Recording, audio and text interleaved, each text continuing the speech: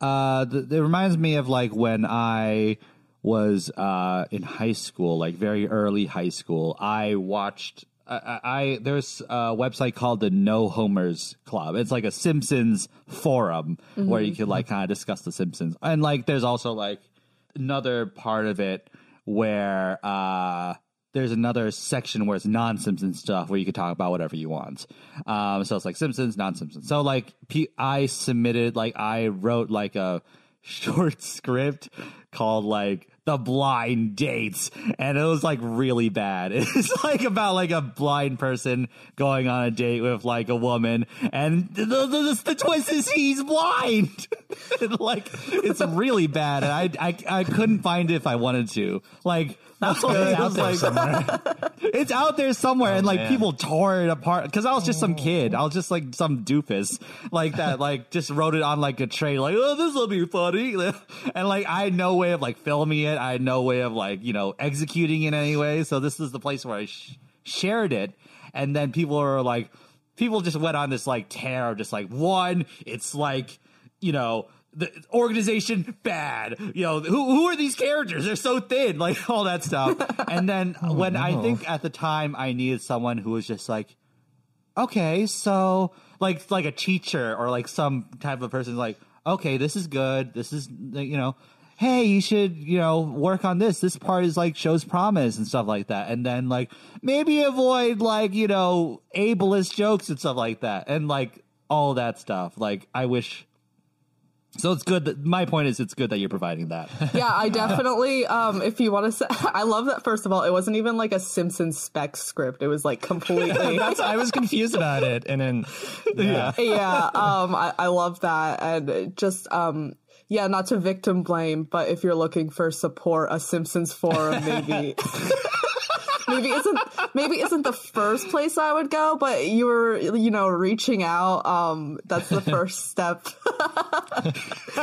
So yeah, I'm sorry. Yeah, the internet is not to brag, but this is so embarrassing. I use TikTok. And I made that's the embarrassing part. Yeah, I'm 26. Like I'm already aged out of it. And of course, I try to be funny. Those videos go nowhere. But I saw this British guy. I live in England. What? Okay. Yeah. I saw him reply to a girl from America asking what kind of animals we have over here. Like Australia has kangaroos. She said the US has cows, which I guess is true. And then he said like Britain doesn't have any animals at all. And so I was like, that's funny. So I made my own video saying like, I can assure you, like, as an American, we really don't have any animals over here. It's really weird. And it's got like 35,000 views. Which I know. Hold your applause. But British people are really mad at me, and I don't think. Oh no! I guess some of them didn't get the joke. And they're like, this dumb American needs to be punched. She needs to go home. You stupid American, you miss your gun. Yeah. So what didn't they like about it? I think they thought it was earnest. And it was not earnest, because obviously there are animals over here. Let me be clear, the animals are bad. They're not as good as American animals and USA. But that's right. Yeah. So yeah, exactly. So I think just the internet is mostly the people who will interact with stuff that you put out there. Like I never find something on the internet, and if I maybe really like it, I'm compelled to tell the person. It usually doesn't happen, but it's always people that like hate read your Simpsons blind date script that are like, I have to tell this person that they're a piece of shit, and it's like, no, you don't. No, you can read something and be like, I didn't enjoy that, and then just move on. Yeah, you're not getting anything from people. Are so quick to hate comments and stuff, and you're not. What are you getting from that? You're not getting anything from that. It's just it's absurd to me.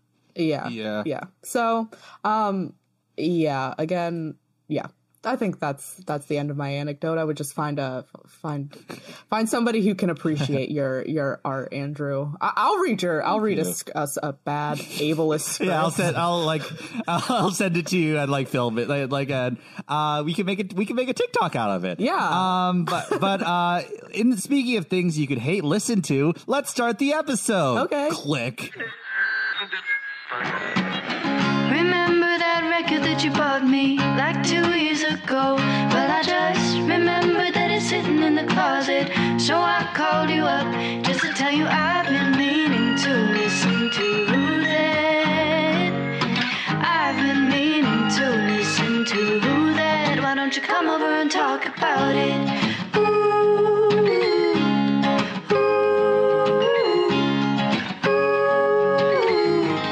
Why don't you come over and talk about it? Sorry, guys. Like in between that theme song, I just got I got some water, and my trainer, my health specialist said to drink a lot more water. And yesterday, in the middle of a job interview, I peed my pants in the middle of like. Is this real? Is that real? That's real. Yeah. Wait, okay. I wait. So like a little bit of pee, because like that happens. Okay. So it's like a job, like, so it wasn't a job interview, like a face-to-face one. I would have like excused myself. I was like, I gotta go. Like, yeah, but it was a phone interview. It was a phone interview, and I drank like 3 Voss waters, like those Voss containers, because I think I don't buy individual Vosses, but I had like a Voss bottle of water, and you buy one fancy bottle and then use it 1,000 times. That's right. Yeah.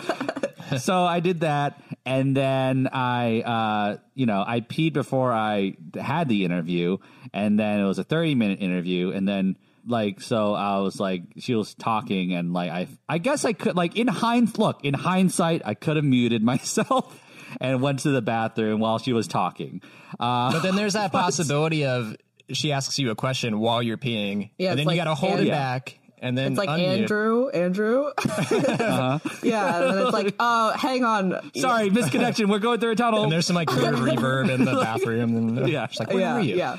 But yeah, so I peed myself a lot, and it was really like, it was really bad. It was like one of the more humiliating things that I've ever. I don't think she heard, but because I was like, it was down my leg mostly, but it was like a lot.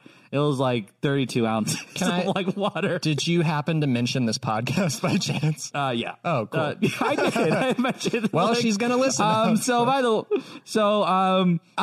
welcome to I've been meaning to listen to that, the podcast where we go through albums we've been meaning to listen to and use it as conduit to learn about each other and our guests. And I'm Andrew Ambrose-Lee. I'm Sean Wilkinson. I'm Sean Wilkinson, and we got and Michael can be here today, so fuck him. Yep. He sucks. He's a bad guy. But no, just kidding. We love you. But to be fair, Sean, I made that same joke when you were. I wondered. Yeah, I was just wondering.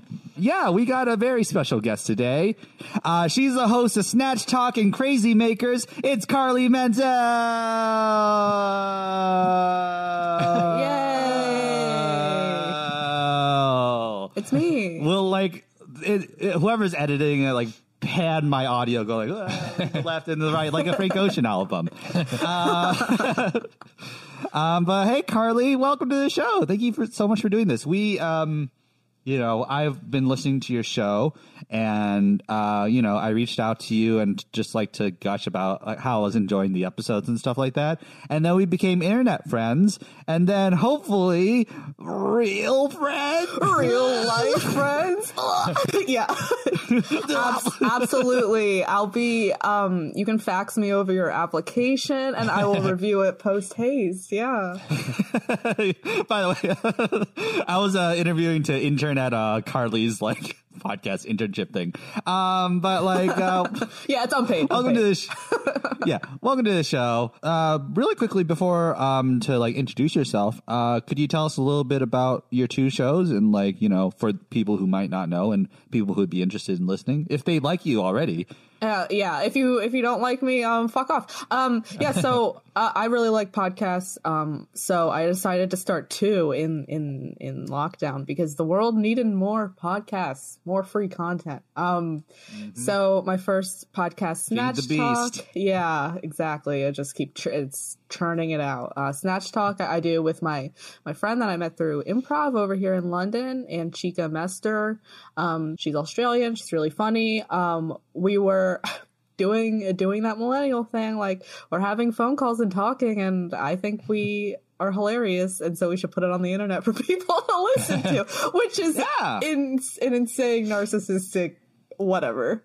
So yeah, that's Snatch Talk, and then Crazy Makers is my I'm a little bit more, I guess, serious on Crazy Makers. That's more my baby. I'm mentally ill. I talk to mentally ill people. I talk to not mentally ill people about mental stuff. Yeah, and usually we just talk about whatever. So, especially in this very mentally ill time. Yeah. So and not like mental, like a cool like way. Like, no, I'm not like that shit's mental, mate. Like, well, yeah, not in that cool way. Yeah. I was gonna ask too, because this is like totally off topic. Off topic. Because you're in Britain. In quarantine, I've been cutting my own hair. I learned to cut my own hair. I cut it like a few days ago, and my friend over Zoom told me I looked like a proper British lad. Do I look like a proper British lad? Oh, I see. It's shaved at the sides. Yeah. Dude, they love that. I do? Okay. Over here. Yeah. Oh, wow. Yeah, I think it looks good on you. It looks stupid on a lot of people. Yeah, it just like completely shaved. It's like kind of like a fade, but it's like it's like a little mushroom boy. Yeah. Yeah, you do look a bit British. Cool. Yeah. I was wondering, like, because I think you're such an incredible interviewer. Like, how do you approach interviewing? You've had guests like Kevin Porter and John Gabris and Edgar Montplaisir. Edgar Montplaisir. Such a great guy. I was wondering, like, how you approach these interviews, because it's such a vulnerable thing to talk about. Yeah. So usually, I just reach out and try to talk to people that I'm already like know about and respect. So I just reach out to people that I like, that I think are funny. So I kind of already have like a little bit of a, knowledge base about them. I don't have to do too much research. I have a list of points that I usually like to hit, but usually I think Crazy Makers is my biggest scam to date because the guest does all the heavy lifting. Who are you, Lacey Mosley? Hi, Lacey. Come on my podcast. Yeah. You come on the show. Yeah. But, yeah, the guest does all the heavy lifting. I can, put in, share my own personal experience here and there to try to mirror theirs and experience and stuff like that. But, yeah, they come just open and ready to talk, and the people that I talk to are interesting and funny, and I don't have to do a ton of work. The talking part is easy. This part is easy. What we're doing now is easy. It's the editing stuff that is bad. Yeah. Are there ever any like instances of like topics being the guest doesn't want to talk about them or anything like that? Mm-hmm. So I have kind of a policy, like, we'll talk about whatever, if you don't want to talk about something, just tell me, I don't want to talk about that. It's fine. Right. Cut it out. Right. Yeah. And I also try to, send whoever's episode I'm releasing. I try to send them a rough cut of their interview at least a few days before I put it out. I've had most people just say, no, fuck it, just put it out. It's fine. Yeah. I said what I wanted to say. And then I've had some people be like, can you take out this part? And I'm like, sure, that's fine. Right. Yeah. Yeah. So can you cut the part where I talk about drinking blood and stuff? Like, yeah. No, here's the thing. I'm sorry, it's a no shame, no judgment, unless you're like being racist. But I'm not going to ask anybody on the show that I think is like, very ridiculous or something like that. So, yeah, no judgment coming from me. I've had my fair share of things that I'm not too proud of, or embarrassing shit. I haven't peed myself during a job interview, but Me neither. yeah. I've peed a little bit. No. Yeah, like, how did you get to Britain, by the way? Like, you're not, it doesn't seem like you're from there. What if what if I was like, this is on accent? No. Well, like all This is my real voice. That'd be very impressive. Yeah, no. Like all good stories, it's a love story. My fuck, cut that shit out. My husband's English. So it was like, do we move over here or move to America? And we were like, over here. Yeah. It seems to be the good choice right now. Who knows? Yeah. So I came over here for love. I mean, you're missing out on a lot of great stuff happening over here in the USA. I know. Yeah. Yeah. But I have a lot of Man, oh man. I watch the news, and I just, I love being the ambassador to America for every British person I talk to. It's very good. I love it. Definitely keep asking me about what's going on in Florida. Healthy. Yeah, I definitely know everything about Georgia. Yeah, no. Yeah. So still very, it's weird. It's weird being an American that doesn't live in America anymore. Who knew immigrating would be hard? Yeah, I thought, I was like, I'm white. This will be a piece of, like, it'll be so easy. Yeah. You guys met like online or something like that? Well, yeah, we met on Tinder while he was on vacation on holiday. Yeah. Sorry, yeah, he was on holiday. Just so you all understand. He was in Baltimore. I lived in Baltimore, and the rest is history, I guess. Oh yeah, yeah. Speaking of love stories, Frank Ocean. Frank Ocean's Channel Orange. This week, we're talking about Frank Ocean's Channel Orange. One of my big formative records, like early records, like before I really got into albums in general. Like I was listening to a lot of singles. I had like my knockoff Zune that I had. I just filled with whatever, just like any song I've ever heard, the 100 songs I've ever heard in my life. I just put it on there, and then I would also like put on old episodes of The Simpsons and like Arrested Development and Community and stuff like that. And like there's like a very like a 1-2 inch screen, and I would like listen to episodes while I was just walking around with my rolly backpack that I had in high school. What is your so Carly, you wanted to talk about this record. This was one of the options you put out there. Like, what is your relationship to this record and to Frank Ocean? Yeah, so I think like you, it was one of the first. I think it came out when I was a freshman in college, and it's one of the first albums that I listened to, and I was like, oh man, like this is something special, and like I'm ahead of the curve, and like I'm very cool I'm like a cool girl for listening to this. Yeah.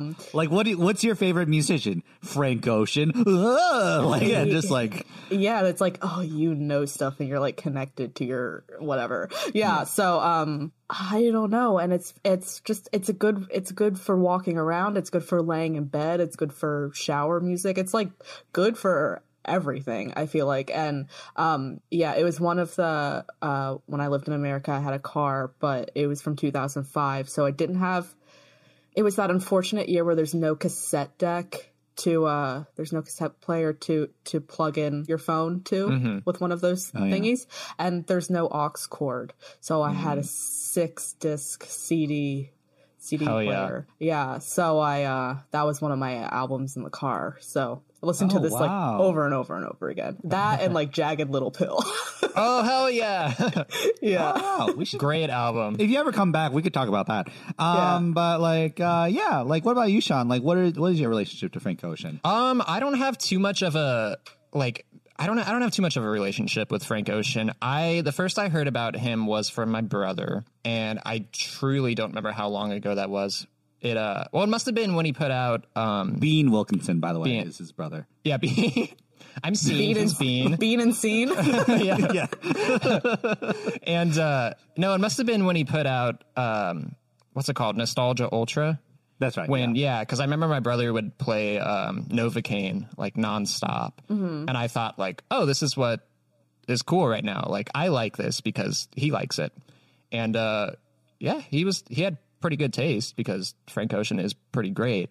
And I remember seeing Frank Ocean on SNL and when he did Thinking About You, and I was like, I'm very attracted to this man because we're doing that falsetto and the aesthetic with the video games in the background. I was like, I love everything about this. Yeah. But it was still one of those things. Like I was talking to Andrew about this beforehand, how at the time I never like listened to albums all the way through. I just did singles. And so I never gave like Channel Orange a full chance.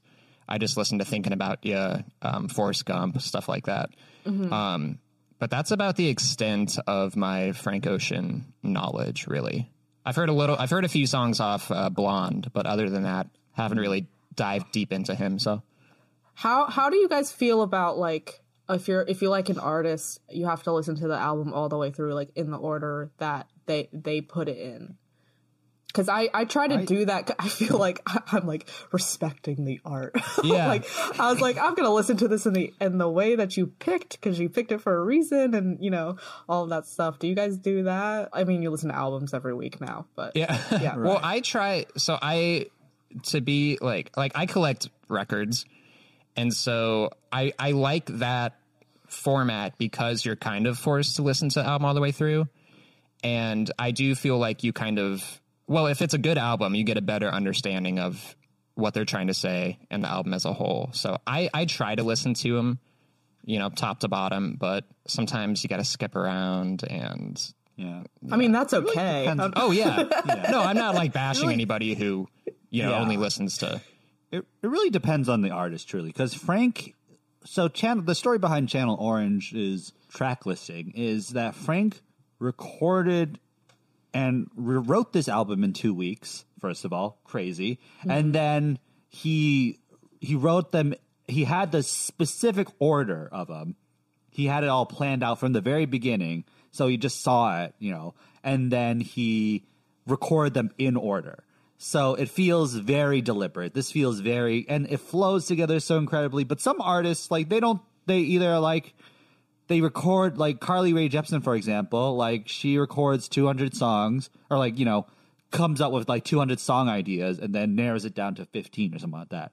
And she's like, kind of like, just like, okay, I think this would go good after this. This is kind of like more of a collage than like, okay, this is your experience. But she's creating an experience that way too. But like, I think like with Frank Ocean, I had like, and generally I'm in the mindset of just like, even if a song's not great, I still like kind of like it for the experience of it, you know, like if songs, I still try to like not skip it. But that being said, like I'll just like songs I like, I'll just listen to over and over and stuff like that.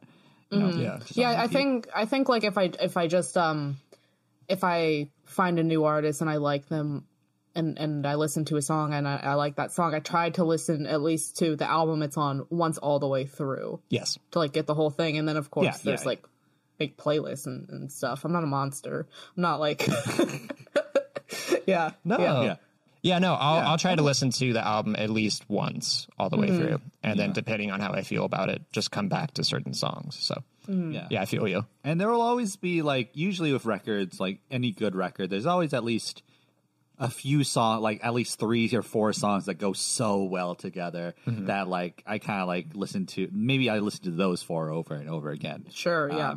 You mean like solely based on the sequence they're in? Yeah, like Phoebe Bridgers, I've been listening to like just like, you know, what's it called? Like Moon Song, just like to Chinese Satellite. The middle half of that, the middle part of that record I've been listening to a lot because that's the most potent stuff. Yeah. And it's just like, ooh, just insert that into my veins kind of vibe, basically. But yeah, like Frank Ocean is a very special artist to me. He was going to be on our March Moodiness competition, but I was like, I don't know if he's going to win, you know? So like might as well like, and you know, he's only had a few records too. Like, so, just any chance to talk about him, I'll take up basically. He's like a very special artist to me because he, to me, is like the soundtrack to a lot of unrequited love, a lot of like instances of happiness and like, you know, requited love being within grasp, but not quite attaining it. And I remember, for example, like, so this came in high school. I had this crush on this girl in high school, and it was like a very young, you know, high school crush, you know, and I was like feeling pretty bummed out about that. And I listened to this one a lot. And I think I showed her one of these songs, and she was like, "Oh, it's not quite my thing." Ooh. And then like 4 years later, I, you know, fell in love with this other person, and then it was like a really rough time and stuff like that. That didn't quite work out. And then Blonde dropped around that era, you know, Blonde dropped around that time, and it was really like, that was like really healing, and that was like just like perfectly timed. It like it. I know he doesn't know me. Frank doesn't know me. He doesn't, but it felt very like, oh, he knew, you know, yeah, like he's speaking to you. When to exactly. And then now he's like, his thing is like he's a recluse. He's like kind of this guy who doesn't like to. He wishes, he said in an interview, he wishes he kind of did a Daft Punk thing and didn't show his face, or like Orville Peck kind of. But like the idea of like he only releases music when it's time, basically, you know, and when it's like finally ready or something like that. And then recently his brother passed away, like in a car accident. And so, yeah, it's like, so I can't imagine the amount of grief he's going through right now. And like the amount of like, I don't want to speak for him, but like, if I was in a situation, like music would not be my priority, you know? Yeah. So it's like, it's unknown if he'll release a record anytime soon. So like having and like going through like more heartbreak now, getting a chance to revisit this record, Channel Orange, I'm recognizing how not only this record has aged so well, this record has aged incredibly, but also the fact that high school heartbroken me could not even comprehend like some of the emotions he's talking about. And like maybe that will like grow even more as I grow older, or as I like experience more requited love, or I experience more of life and stuff like that. Right. But yeah, this record is very special. This record is very special to me. It means a lot. So, what do you guys feel are some of the themes of this record, though? I mean, themes. Oh, go ahead. Sorry. Oh, I was just opening my mouth. I was just going like, well. Yeah. Well, no, he has a lot of songs on this record about fame and its effect on you, and, you know, being around people who have excess wealth, and how it can either destroy you or, you know, make you happy, or what they think is happy. So, yeah, I guess just looking at fame and wealth is a big theme of this album. Yeah, as far as themes go, I'm more of a feeling type person. And I love any kind of media, whatever it is, movie, music, whatever, that just feels like a punch in the gut. I love that. I love that stuff. I love to consume something and like be on the, I don't know, like the verge of tears. That's something that's wrong with me. Yeah, wrong with that. No, but it's just and not that there's anything wrong with that. Yeah, the money and fame thing. Like I have no money and I'm not famous, but like still these songs like Super Rich Kids and stuff. It still like resonates with me somehow. Yeah, very good.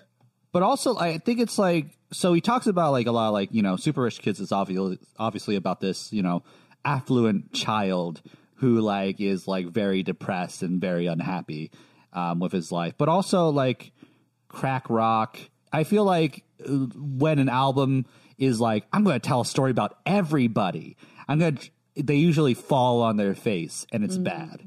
But I feel like this does a pretty great job with that, like of just telling more stories than his own. Kind of Evermore does that a little bit. Taylor's new record does that a little bit too. But the idea of everyone is deserving, everyone is going through hardship, everyone is like, with Super Rich Kids, you tend like there's like a little bit like there's the instinct to like kind of scoff at it, like, ugh, his problems aren't that bad, you know. Like, he's rich. Like, there are people more deserving of our empathy and stuff, like, which is, there's truth to that. But the idea of, like, that kid wasn't born. That kid didn't choose his parents, Right. You know, and he doesn't deserve, just because he has affluence doesn't mean he deserves to be neglected, and like doesn't mean that like, you know, his suicidal like thoughts aren't valid and stuff like that. So Right. it's just like, and just also, you know, but then on the other side of the spectrum, like crack rock is about a person at rock bottom and like who's alienated his family and his loved ones because of his drug addiction, and like that person is deserving of love and empathy too, you know. Yeah. Was crack rock, is that the one, is that about his grandfather, or is it about someone he like? It's like kind of based off of his grandfather. Okay. So his grandfather was a drug addict when he was like when he had his mother. So like his grandfather viewed Frank as like a second chance to be a good parent. Okay. So like he got clean and he was like leading AA meetings or something like that, like, you know, Right. Narcotics Anonymous, and like he like kind of cleaned himself up over time. But just like hearing stories of just he like I think he told BBC that he was brought to meetings and got to hear these like awful stories. Dang. And Okay. stuff. Yeah. Wow. Yeah, it's just like with that song in particular, it still really hits me. But like, I mean, I've never done crack, but I'm like crack, crack, crack, crack. Like, yeah. So it's just like, yeah, it's so it gets really specific, but somehow it's still so universal. I don't know. Good job, good job, Frank Ocean. Yeah, Your and that's 2012 album Channel Orange is good. Yeah, I think he could finally rest now. He's like, oh, like, he's just like huge weight has been lifted off his shoulders. Like these three losers said his album's good. Whoa. Well, I don't know. But like the idea of, okay, so it's not just the universality of like different types of people like he tells stories about, but I view it as like the universality of heartbreak and unrequited love and depression and things like that. And the idea was Frank Ocean, you know, he's a queer artist. Like he's like he talks about in his open letter about falling in love with the man. Like his first true love was with the man. I think like, you know, there's such a stigma, and I definitely was, you know, I think I was still unlearning stuff in high school and stuff like that. This really opened that up of just like, oh, this is like, this person gets it, you know, this person gets what I'm feeling, like this high schooler, you know, who's had his heart broken, like, Yeah. and I connect with this, you know, it really kind of started that motion, I guess, of just like more acceptance and stuff. Especially, I mean, is this hip hop? I like an R&B, R&B, but it's like probably. it's hip hop adjacent though. Like it's Yeah, and I mean, it helps that he's such like a genius when it comes to his art. But yeah, just having someone who's, I guess, so famous and so visible. Well, maybe not so visible now, but yeah, just openly talk about that kind of stuff, especially in like, I don't know. When did he release that open letter? When was that? like a week before he came out with the record. Yeah. You know, so basically what happened. Yeah. Yeah. It's like 2012. Like, I don't know. People were still making jokes about being like, "That's so gay." Like while I was in high school. Yeah. So like, it's still fucking shitty. Yeah, it's really important. I think that's one thing I really liked about him too, was like seeing him on SNL. I was still like a closeted kid, and so to see like a confident black man talk about, you know, being queer and like singing with a falsetto and just really being open with his feelings was really eye-opening for me at the time. So I think he's pretty revolutionary just in that aspect too. So What I think, like, you know, because he makes very few references to like, and the thing is, he also defies that label a little bit of just like when GQ asked if he was bisexual, he was like, please move on to the next question. Like, I'm just giving you the music. I'm not giving you porn or anything like that. This is like, I defy that label, you know, basically. Right. So, but what he's presenting though is just this universal story of falling in love with a man in his youth who they connected so much. They connected, to a profound level that he's never experienced before. And then when Frank told his, friend how he felt, he could never take that back. And it would take 3 years later before his friend admitted that it's the same, basically. The line that really gets me is the idea, like, I felt like I only imagined reciprocity for years. That fucks with you. That fucks with your self-worth. That fucks with, like, your intuition of just like, oh, I felt this strong about this person, but I guess I was fucking stupid. Yeah. I guess I was a dumb shit for thinking that. Yeah. Yeah, that's a real one. Jesus Christ. Yeah. So like but then like the idea of channel orange. Orange, he says, he describes it as like he has synesthesia, and like when I think of that summer, I think of the color orange. And he wrote in his open letter, I will try to channel overwhelming emotions. I wanted to create worlds that were rosier than mine. By the way, I totally recommend people read this fucking thing, this letter. Yeah, I haven't read it since I don't think I read it exactly when it came out, but once I listened to the album and realized that there is like this accompanying, piece. Yeah, I should read it again. Yeah. It's great. It's like, it's so well written, and it's like, just like at the time I didn't appreciate it for what it was, but like just the idea of just like, so with this record, he made these 2 records, Nostalgia Ultra and Channel Orange, very quickly because he was just trying to keep busy. He was trying to channel these feelings he was feeling and make something beautiful and constructive and helpful and therapeutic for himself and universal for others. Frank strikes me as a person who really takes their time to think about what they're going to say and what they're going to put out into the world. And it really makes their words hit harder and connect with you a little bit more. And I really appreciate that about artists when they don't put stuff out just for putting stuff out. They make it meaningful and put their time into it. And I really like that about him as well. So, yeah, this is why I have so much respect for people that don't have like Twitter. Yeah, it's like because they're not just spewing information out.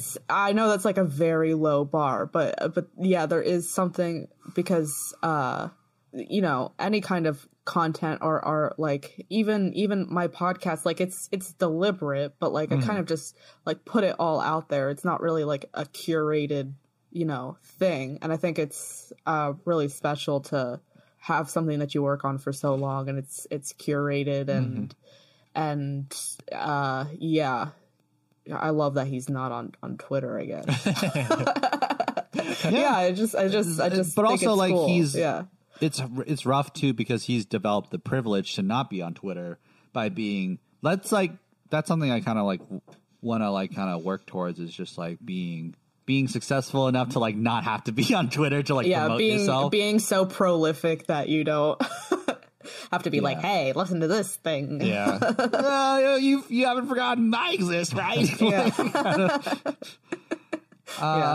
Yeah. Let's move on to highlights, lowlights, and our thoughts on the record right after this break. And we're back here to talk about Frank Ocean's Channel Orange. Yay! Boop, boop, boop, boop, boop, boop, boop, boop. Boop, boop, boop, boop, boop, boop, boop, boop, boop. Yeah. So welcome back to the show. Are you allowed to just play the song like that? Yeah, sorry. Yeah. I think it's like if you play less than 15 seconds, it's okay. But welcome back to the show. Let's go through some, let's just get it right into it. Let's do some highlights. Carly, what was a highlight for you? Like track wise? Not field wise. I'm leaving. That was mental. That's mental, mate. That's gonna be my new catchphrase. Not funny. Yeah, there's it's mostly I could talk about John Mulaney for hours. It's mostly all highlights. Lie by the cow. I just word associating John Mulaney though. By the way, we hope he recovers okay. Anyways, okay, I'll go with Lost, track 11. I think. Oh. Yeah. I just think, I like it where it goes like, yeah. Especially when you listen. The track ends. When you listen to it with, when you listen to this whole thing with headphones on, it's very good. It's very like, I don't know, the audio left to right. It goes like, wah, wah, Oh, wah, yeah. wah, Yeah, wah, the wah. panning. Yeah, panning. yeah. Yes, I love it. Yeah, especially with that one, and that one's just, yeah, I know. Lyrically and meaning wise, it's probably really sad, but it's like also a little bit of a groove. It's a little bit of a groove. It's yeah, very so- funky. Yeah, I like it a lot. Yeah, It's good. It's funky. I like it. Frank Ocean, your song "Lost" from Channel Orange is good. So that's my first highlight. Do you want me to keep going or? No, let's talk about Lost a little bit. Okay. First of all, I like the smoke monster. I like that part. That's a whole. I could talk about Lost for hours, honestly. Yeah. But like, what's it called? Like, Lost is great. It's like, lyrically, it's about like a drug mule couple. It's basically like, you know, this guy like leading this woman down this path of just like selling drugs and stuff like that, and then like trying to convince himself one day you'll be whipping meals for a family of your own, but right now there's nothing wrong with just flying around like selling drugs and like kind of like, but he's like in denial basically.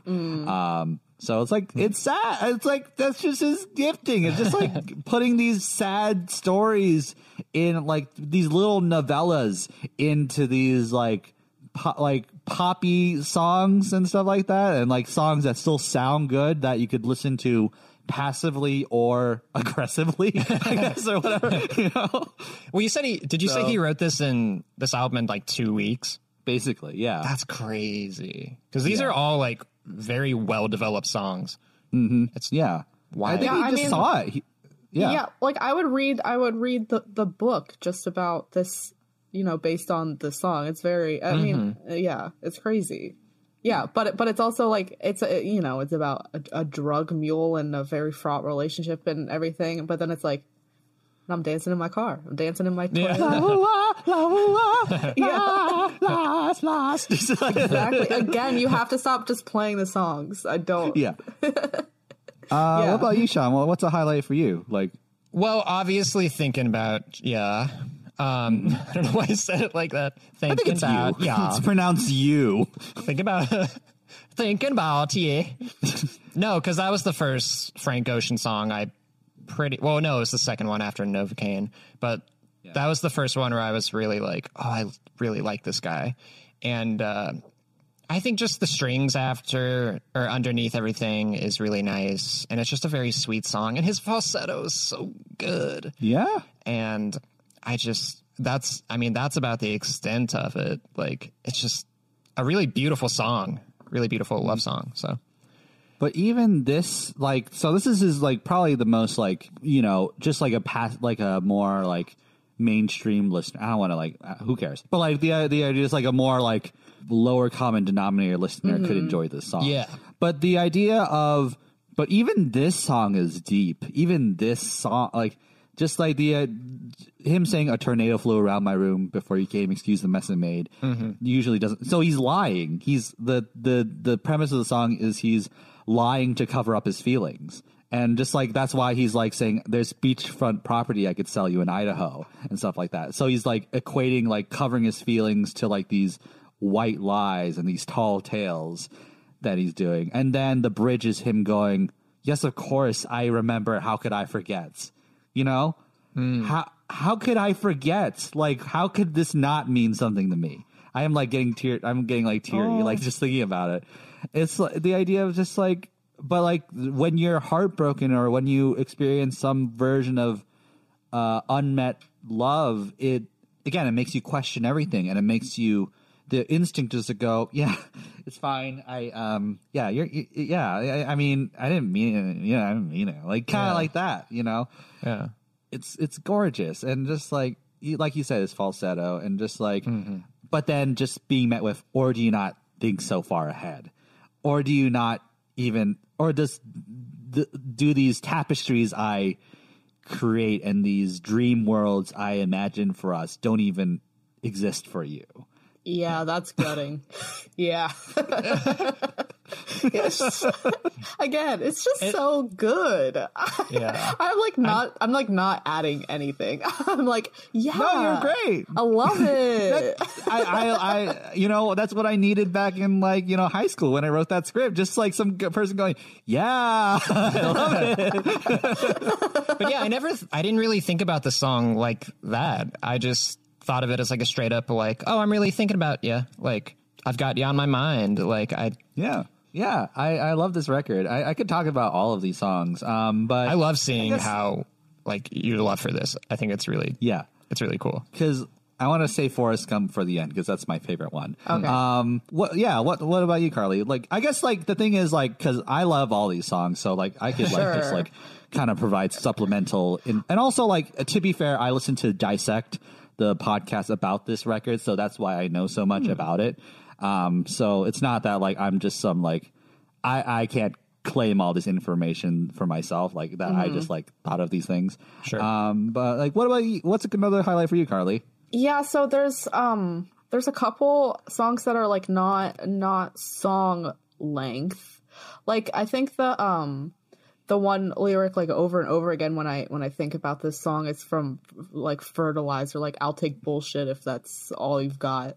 And I'm like, oh, yeah, I will take bullshit if that's all you've got.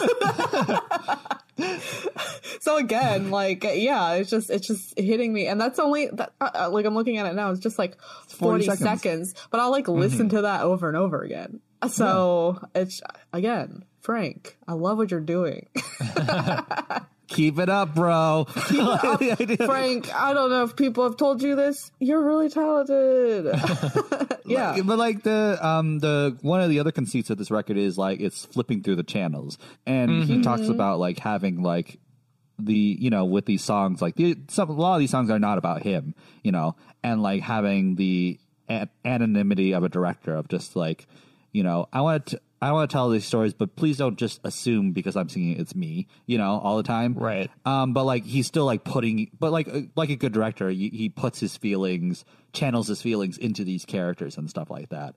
So that's the way he could be more honest. But like the idea also of Frank, it kind of reminds me of just like someone with ADHD, just like their ADHD addled mind of just addled, but like the idea of just like flipping through channels and just like going like, okay, I'm going to think about this. I'm going to think about this. I'm going to think about this. And just like kind of. There's a good, like, he does a really nice job too of tying the songs together, not just like thematically, but lyrically. Like there's a lot of references to fruit throughout the songs. And I love like little things like that are like spliced in the lyrics that tie songs together. Like in Sweet Life, I think he mentions like in the chorus about like, he's like, naming off some different fruit or something. I could be getting the song wrong. No, he goes like, mangoes, peaches, and limes. Yeah. Mangoes, peaches, and limes. Yeah, that whole bit. But yeah, he does like, and then like in a few other songs, he will occasionally like throw in like different fruits and stuff. And I think it's a really nice way to tie kind of everything together without you kind of like realizing it essentially. So the whole album is like a stream of consciousness, but it's like not smarter than that, but there are those things that's like every time you listen to it, you can be like, you can notice something new.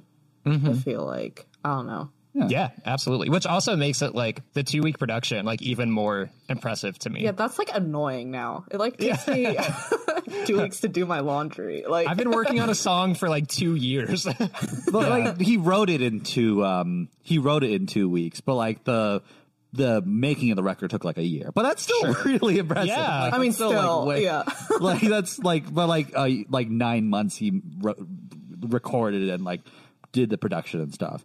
But like even like White, which is like that was a track I used to like kind of like loop and like try and fall asleep to. But like the idea of just like let's just take a break. Let's take a little break. You know, just like let's have some white noise. Like let's have some John Mayer easy listening in there. Just like him going, you know. I kind of wanted like a big old John Mayer guitar solo, but I also feel like it would have taken away from like the point of the song. But exactly. And he's like talking about like eating someone out. Yeah, I didn't realize that John Mayer was listed on this record until I listened to it again this week. Yeah, because he just plays the guitar, which I mean, like, cool, but it's like not even his like most impressive guitar playing either. Right. You know? Yeah, that's he the does other more. thing. He does more impressive guitar playing in the music video and the SNL performance, you know. But like, he's not showing off here. He's just like contributing to the mood. Super Rich Kids, great song, you know. Yeah. I love how it utilizes the piano as like a percussive instrument. Obviously, piano is a percussive instrument, but even more so. The thing about his production is it's very layered, but it doesn't feel crowded at all. Like even Sierra Leone is like everything's going on, but like you could hear everything cohesively and it makes sense, you know, and like it's eliciting a cinematic feeling of giving birth and like, you know, having sex and all that stuff. I just like the and the like the piano, bass, and drums all being synced up together, but like it being kind of like plodding, just kind of like herky jerky feel to it. It's like you're dragging like your feet through the mud, kind of. And also, that's what I really liked about the Earl Sweatshirt feature is like I have this association with Earl Sweatshirt of his beats being really heavy and, like you said, like you're like kind of plodding through.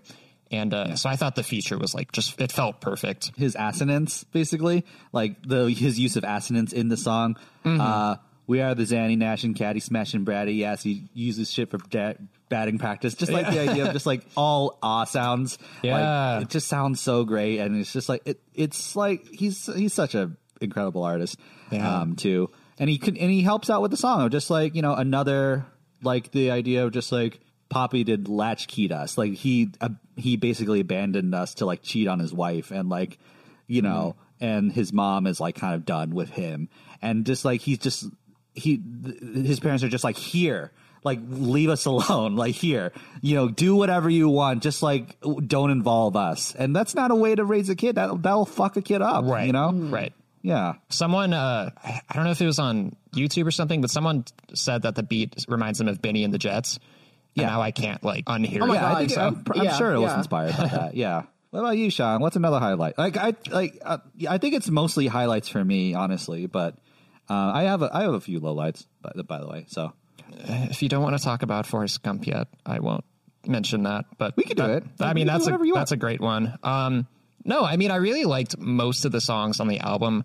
I like Sweet Life just again because of the idea of, you know, it's not all about money and possessions, but I also like just a lot of the interludes on this album. Like again, the what's it called? Not About Money, or Not Just Money. Yeah, where it's just I think Frank's friend like recorded a conversation his mom was having with him, and I was like, oh, this fits very well on the album. And again, it's a nice little break, super short, but just kind of hammers home that same idea about money and all that jazz. And the idea, and also about perspective of to the kid, it's more about money is to support, like the difference between going to prom and disappointing your girl. Yeah. But then for a parent, it's whether we get to have food on the table. Yeah. You know, whether, you know, I don't have money, I have bills to pay, you know, just like, and like a kid's perspective is so like much smaller. And then that's that's kind of like what Frank's going through, getting at with this whole record. It's just like, look at these perspectives, you know? Right. Look at the perspective of like a drug addict. Like walk a mile in someone's shoes. Yeah. Yeah. Carly, you have any other highlights? Like, I mean, yeah. yeah. I'm sorry. Yeah. Yeah. I like, I mean, Pilot Jones is good. I mean, I just like saying Pilot Jones. It's just so good. You know, Pink Matter with Andre 3000. Like that was nice. There are just I guess there's 3 features on this album with other people, and I think especially now with there's like I feel like so many collabs with like songs and singles and stuff that's released now. Like again, like these 3, like Earl Sweatshirt, John Mayer, and Andre 3000. Like they're like very deliberate choices, and I feel like you can't have the track like without them. So yeah. It feels like he wasn't doing it because like, okay, this will drive up market sales. Right, This yeah. will, or like, it would be cool to collaborate with Cardi B or whatever. Yeah. No knock to Cardi B, by the way, because she's great. But the Yeah. idea of just like, because like, he's not doing it because it's like popular. He's doing it because it enhances the record. Yeah, that's, I mean, and I really like Pyramids too. Pilot Jones and Pyramids. That's just, again, I'm just looking at, I have the lyrics pulled up for Super Rich Kids. It's so long. I don't think you realize that it's so, there's just like so much writing that's gone into this, and that's fit into a, well, I guess that's a 5-minute song, but. Are you on Genius? Yeah. Did you see the comments at the very bottom? It was like a friend of Frank's wrote it apparently and was talking about the actual like meaning behind this song, and reading it I was like, fuck, this is so sad. Jesus. Yeah. So what do you say? Like, It's- what was the gist of what he said? Like, Basically like, hey, I'm a friend of Frank's. This album isn't about Frank necessarily. It's about a mutual friend of ours who was suffering from drug addiction and like ended up overdosing. And so he like, in the comments, he like ties all these different like lines in the song to like, oh, that was when the paramedics tried to give him like mouth to mouth and stuff, and it didn't work. And I'm just like, Jesus Christ. Yeah. yeah. And just like, again, it's just like, this person is deserving of empathy too. You Yeah. know? This person is like, he's a kid. And like, he's like, there's a line that's really, really like, there are a few lines in that. Like, first of all, I like that it like switches from like too many balls of this wine. We can't, like him doing a narration kind of, and like a judgment. But then when he's like singing, like he is first person, like this is me, you know? And then the idea, there's like 2 lines where he's like, I say I jump, like, laughing with my friends, I say I jump, I never do. But like, he's joking about suicide. He's joking about, but like, Well, yeah, no, and I feel like that's a really great deliberate choice as opposed to like using first person perspective as opposed to third person, really. Because if he was singing about someone I don't know if it would have hit quite as hard. But hearing it from like Frank Ocean, or even just from like you're reading it from our own perspective, it's like, this is a really shitty situation. And you kind of feel like you have more empathy towards them, or sympathy, I guess. I'm not sure which one, but yeah. So I like the idea or the choice to put it into first person perspective. So Yeah, and just like as a bit of a poetry nerd, like when it's like the chorus, like it's with the very deliberate beat underneath it, like it's written in like trochees instead of like we speak like normally people speak in like iams, but it's written in trochees, and that's like I feel like I think it's a deliberate choice to just have like the stress and then to start with the stressed syllable. So it's like a marching, like plodding along, and then when he sings, it goes back to like regular speak. So, yeah, that's cool. Another cool, Frank. You did it. you did it. you got what it takes. Like my favorite, like Paul F. Tompkins, like Instagram videos, him dubbing over like Ray Liotta doing a Chantix commercial, and at the end he's like, Chantix, you did it. Okay, I'll just quickly go through my highlights then. Pyramids, great. Like it's a 10-minute track that feels 4 minutes somehow to me. John's making a little duck face. I didn't like it. That's fine. That's okay. What? Let's hear from you. Like, what do you mean? Well, I like. I like the subject matter. Like, I like the lyrics. The instrumental, just like the part you were singing earlier, the da da da da da da da da da. It sounds very like, and I was really like trying to figure out a word to describe it, and I cannot put my finger on it, but it just sounds very cheesy to me. Sure. I don't know. Like the sound of the synth, I'm not a fan of. I don't know. Maybe it's just that part of the song because he kind of transitions later on, and I like the ending of the song better. But yeah, the first half, I was like, this isn't really doing it for me. Something cool that you might appreciate, Sean, like as like a sound nerd, I guess, is the note structure literally form pyramids. da, da, da, da, da, da, da, da, and like going up and down like pyramids. Sure, and okay. like that's like and just like send the cheetahs on the loose. Like it's kind of going up and down. Okay, and sure. like it looks like a pyramid. Like He's like, fuck but you, I don't care. yeah, like it didn't look like a triangle. But the idea of Like, what you don't no, you don't understand. Rick and Morty, to be fair, you have to have a high IQ to understand Rick and Morty. No, but like, I agree if you, that's my criticism, I guess, with the record is like a lot of it sounds a little synthetic sometimes. You know, I wish he kind of used, and even the live instrumentation, like it feels like programmed drums or programmed trumpets and stuff like that, I think is. Oh, really? Sometimes, you know. Like especially with Pyramids too is like a very synthetic, synthy sounding song. Sure. You know. Yeah, I guess I tend to lean towards like if I listen to like R&B or hip hop, I tend to lean more towards albums and songs that have like live instrumentation and like real drums and stuff, and like nothing wrong with, you know, electronic beats. Kramer. Kramer! But yeah, it's just I not. dated a high schooler. But like, Yeah, it's just not for me, I guess. But that's fine. yeah, yeah. I just like it. I just like it cinematically. I guess of just like it feels like Back to the Future 2. Of just like there's always going to be some caricature. There's always going to be archetypes that repeat themselves in history. Of just like it's the three archetypes are the pimp, the king, and Cleopatra. Of the idea of Cleopatra cheats with Samson, the pimp, basically, and betrays the king. And then they like flash forward to like a future setting where it's like the pimp is Samson, basically, and he's like bragging about like owning Cleopatra, basically, and pimping her out. Right. And then the king is just like this, like he has to pay Cleopatra for her time now.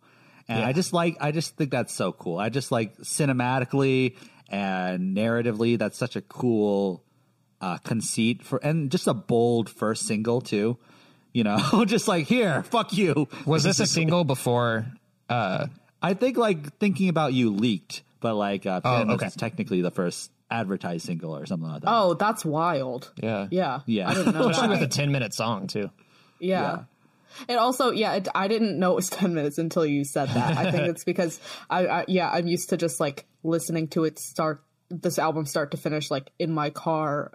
I don't like think of it like different tracks, I guess. But yeah, it is 10 minutes. That is wild. Yeah. And I mean, the whole album, honestly, like it's an hour long, but it went by very fast. Like the songs aren't too long, and he gives you a variety of songs that help it kind of, you process a little faster. So I'll quickly go through my last two highlights. Like we gotta like I gotta like zoom back a little bit.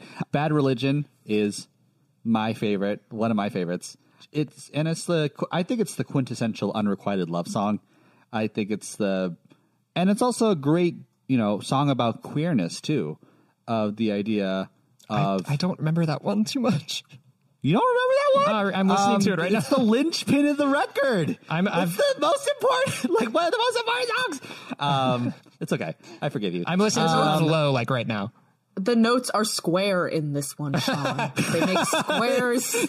I'm not interested then. It's an isosceles triangle.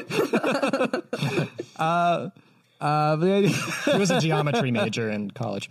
Yeah. The idea of Bad Religion is like Frank taking a taxi cab and like confessing these feelings to like this taxi cab driver and him and like, you know, his unrequited love. He's comparing unrequited love to like being in a cult of like putting your adoration to a man who will poison you, you know, giving your like, and that's like a cult, like Jim Jones or whoever, like he tricked his cult into like drinking Kool-Aid with cyanide. Right. And then just like, but then the idea of like him being ashamed of his queerness that he can't even confess it to like anyone he knows. He's like, and then the idea of Allahu Akbar, like that bit, like that means God is greater, something like that. Right. And then Frank is like, don't curse me, you know?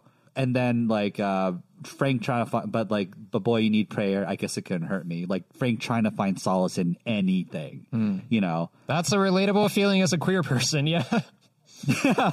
And like he was like, I think he grew up religious. He grew up with some religious background, and maybe at this time he at least had some of that in him, you know. Yeah. So it was like very personal, and like the build of the song, the high note he hits, but like he can't even bring himself to confess to this cab driver. He can't even confess to him, you know, this stranger who he'll never meet again. Yeah. And it's just like unbearably like. And it feels like the when you're in that stage of heartbreak where you can't even like move, and you're like having these repeating thoughts and these just like him saying love me, love me, love me. I can't make him love me. Fucking fuck, you know. Last one I'll bring up is Forrest Gump. Thank you for indulging me, the two of you, by the way. I really appreciate it. Oh, of course. Forrest Gump is such a beautiful song. It's very simple. And, you know, obviously I loved it in high school and stuff like that. And it's like obviously a song about acceptance and just like kind of taking the purity of loving someone and appreciating it. But also I recently watched Forrest Gump. Not for this album, but just in general. And I didn't remember Forrest Gump in high school. I didn't really but the move, like, he's singing from the point of view of Jenny. He's singing from the point of view of Jenny, and Jenny is always in the movie Forrest Gump. She's always running away from Forrest Gump. Forrest Gump is like offering, like, I will love you, Jenny. I will be this undeniable. I have such unwavering love for you. And Jenny's like, I can't. I'm sorry, you know. Yeah. But then just when she's away, you know, the idea of the song is she's like thinking about Forrest Gump and that purity, and just that she's thinking about him, and like the idea of Jenny's life was shit in that movie. The moral of that movie was basically the satirical edge of that movie is you have to be an idiot to like think America's great. You have to be so stupid and like so like naive to, you know, and follow orders to like, you know, have a good life in America, while Jenny was challenging stuff and was constantly punished for that. So the idea of Jenny having this awful life and then thinking back to Forrest Gump, and then but not quite being able to connect anymore, not being quite able to like that, thinking about that really broke me. That really got me, and it made me think of the song as way sadder than it actually is. Yeah, sure. Yeah. Now I'm going to think of it that way. Yeah. I just recently listened to Blank Check recently is doing a Robert Zemeckis Yeah, that was the series. point David Sims made, like about like and just like because Forrest Gump, I feel like it is one of those like classics. I guess it's a classic, but there's so much like weird shit that happens in that movie now that like now with this song, like it's a good song, but it's just Forrest Gump is so weird, and I can't detach like the weirdness of that movie from this song now, like especially after I listened to that podcast episode, and there's just like so much stuff that you don't remember, and like this movie could never be made now, and it's like really fucked up.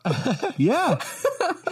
Yeah, and like but apparently like in the book, like Jenny didn't have this like super abusive like backstory like she does in the movie. So like obviously this song is written from the Jenny of the movie. But yeah, it's hard for me. It just seems like a weird with the rest of the album. I just feel like writing a song from the point of view from Jenny from Forrest Gump is like a weird choice. Like that. This is a strange choice. Yeah. It's not so much a low light, but because it's still a really good song. Like I like it, but just dissecting it a little bit. Like I can't. It gets weirder and weirder for me. Maybe I just don't. Maybe I just don't get it. And I don't really get Forrest Gump either. The movie. That's fine. That's valid. Yeah. The movie never clicked with me, but both of you are making me want to rewatch it again for different reasons. So, but like I think the song like kind of dimensionalizes, because that was a big problem with the movie, was Jenny was just like this, was constantly punished, and that was fucked up. But like the idea of like I think this kind of dimensionalizing it a little bit. Yeah, that definitely helps because I think it kind of brings her out of, just like having a woman in a movie as a plot device that just keeps getting just kicked so many times to just move Forrest's story forward. So yeah, that's true. Yeah, and just like the idea that because she dies in the movie at the end, and the idea that she gets to die happy, it's and I don't know, it's okay. So the idea, let's go through lowlights. Yeah. Only lowlight for me is Monks. I think it's just kind of. I don't know. I didn't get it. First of all, the story wise, I didn't understand what was going on. Wasn't it just about him basically kind of hooking up with a groupie in a sense? And it's that's fine. I mean, kind of relating, the relationship between musicians and fans to, religion and how we, hold these musicians up on a pedestal and worship them to a sense is just, what I took from it. But I like the sound of the song too. But yeah, it's not as I guess deep as the rest of the album is, but I still like it. Yeah. Mm-hmm. Yeah. Well, Pyramids for me was not. If it was shorter, I might be able to handle it a little more. But yeah, it just wasn't for me, the sound of it. But I also like the perspective of looking at it as a cinematic song essentially. And then Pilot Jones, I know Carly, you like that one. I tend to kind of skip over that a little bit, but other than that, I really like the album as a whole. Yeah, I just what is it? The one with John Mayer. White. Yeah, I just feel like as an interlude, it's just kind of a big nothing, and especially because it's John Mayer is a guitar god. I guess I expect. I don't know, something more, especially since I didn't know it was even John Mayer before yesterday. Yeah. No, I felt the same way initially, where I was I really, if you're going to put John Mayer on a track, I really want him to wail. To rip, yeah. Yeah. I think the because definitely in the music video and the SNL performance, John Mayer gets to rip at the end of Pyramids. I think the song could have benefited from more, because it was more in Pyramids. He also plays the guitar. But it was more just kind of mood setting. Yeah. But I wish he went yeah, exactly. Hell yeah. Yeah. Yeah. So I think that I just wanted a little bit more of that, but I think that's really the only low light for me. I like at the end when he literally closes the door. I'm perfect. Yeah. Okay, so let's go through final thoughts and ratings. The way this works is we'll rate this record out of 10 with a summation and final thoughts. And so, Sean, we turn to you first. Listen, can I be frank with you guys? I'd swim across the ocean for this guy. I think we won the Obie, for that joke. I really like this album. I was pleasantly surprised to come back to it because, again, I just heard the singles from it and I liked them, but I never went back and listened to the album as a whole.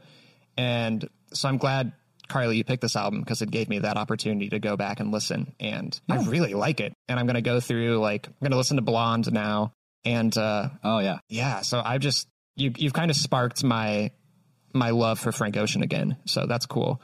So I'm gonna give it 8 Joyrides and Daddy's Jaguar out of 10. Carly, we turn to you now. Yeah, again, I love this album. It's very good. It puts me back in my 2005 Toyota Corolla in Baltimore. So that's a place I miss. I love that. It's good. Again, you can listen to it on the bus, on the train, in the shower, crying in your bed, crying on the couch, crying outside, crying on a train, crying in a car, exactly, crying in your 2005 Corolla or whatever. Exactly, that's the Dr. Seuss book, right? Yeah. and I just, you can listen to it. Of course, when you're sad, but also when you're happy, and I just think it's good. Frank Ocean, you're good. Call me 9.5 beach houses in Idaho out of 10. Nice. Andrew.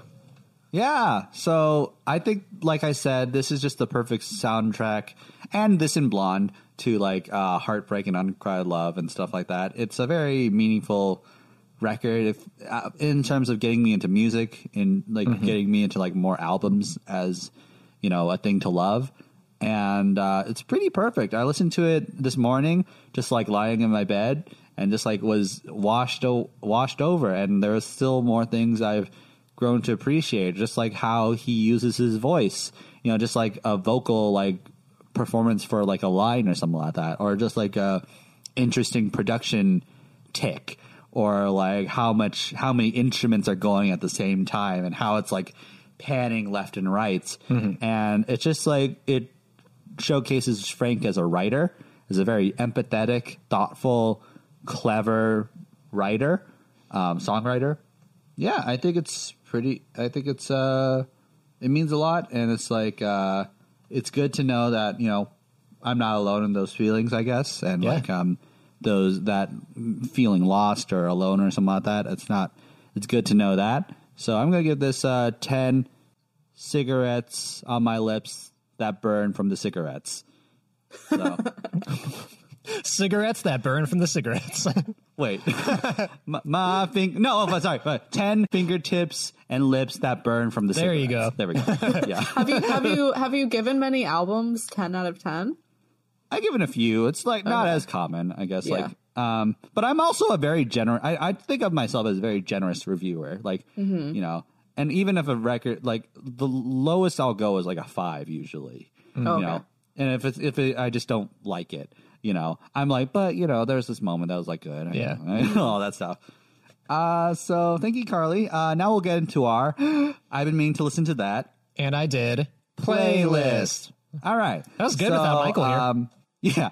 Now we'll pick a song. Let's go to Carly first. What's the song you want to put on the playlist? If you have one. Okay. I do have one. And it's made a resurgence on TikTok. Again, I'm very young. Can I put Dear Maria, Count Me In on the playlist? All right. Click.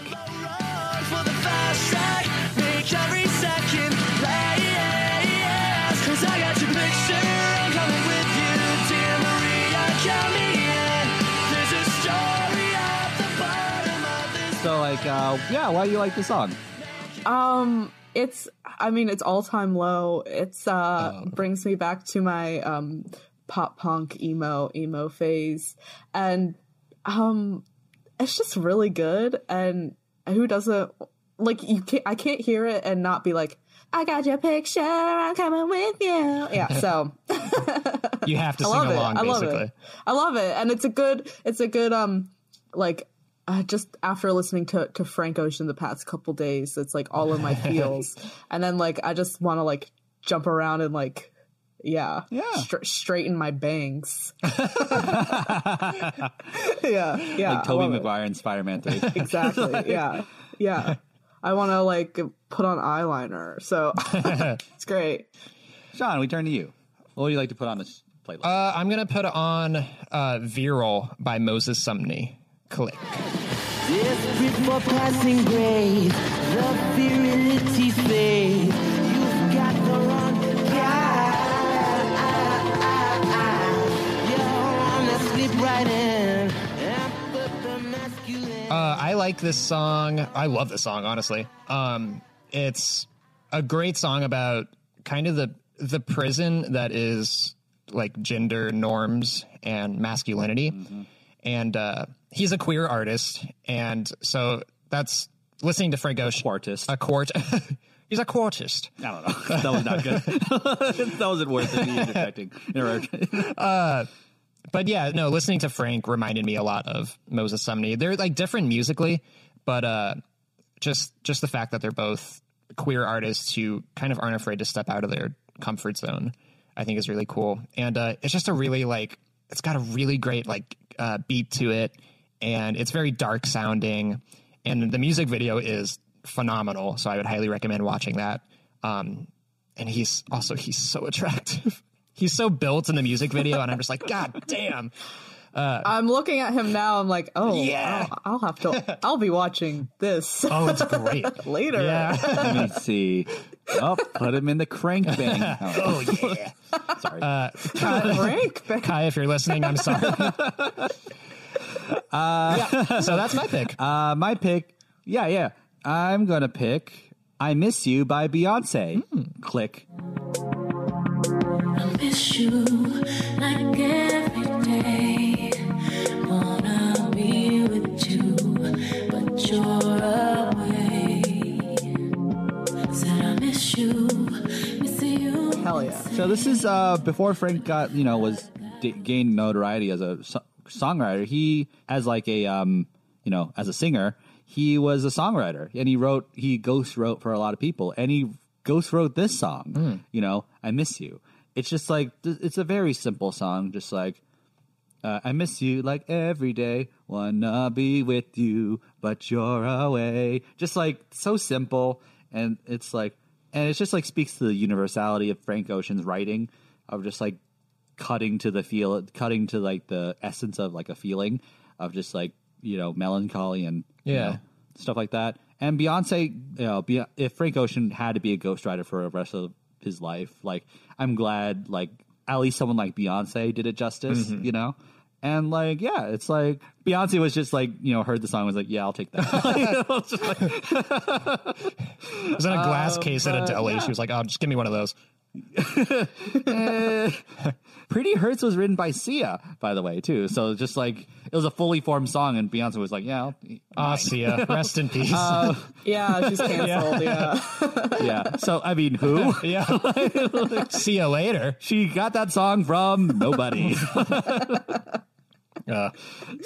I love this song, and can't wait to listen to it some more. So okay, thank you so much, Carly. Anything you like to plug and your socials and stuff? Yeah, my podcast, Snatch Talk and Crazy Makers. You can find them on the internet. I have a Patreon for Crazy Makers as well. Check that out. I'm on everything at K Menzizzle. Yeah, listen to my podcast. That's it. Okay, cool. Yeah, Sean. You can follow me on Instagram at T1_Sean599. So thank you so much to Olivia Jensen for her cover art. You can follow her at Olivia Jensen _art on Instagram. Our theme song is by Emily Blue. You can follow her on Twitter at Emily Blue Music and Instagram at Emily Blue Loves You. You can follow me at Andre Lee on Instagram and Twitter. You can follow the show at IBMTLTT on Instagram and Facebook.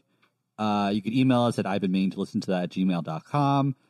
And thank you so much, Carly. This is such a lovely time. Thank you for indulging me. Yeah, thank you. And I love your show. I can't wait to continue to listen. And it's also just like really encouraging and wonderful to have like a podcast peer, I guess. Someone who's like kind of doing a similar thing and kind of gets how weird and hard it could be sometimes. So thank you for being my new friend in that way. Yeah, no worries. This was so nice. I love to hear people talk about stuff that they like. Yeah. Now we'll have a closing sentiment from Carly. 3, 2, 1. Frank Ocean, you did a good job. Thank you so much, everybody. Have a good day. Bye. I'm peeing now. Oh, no. Oh, no. Click.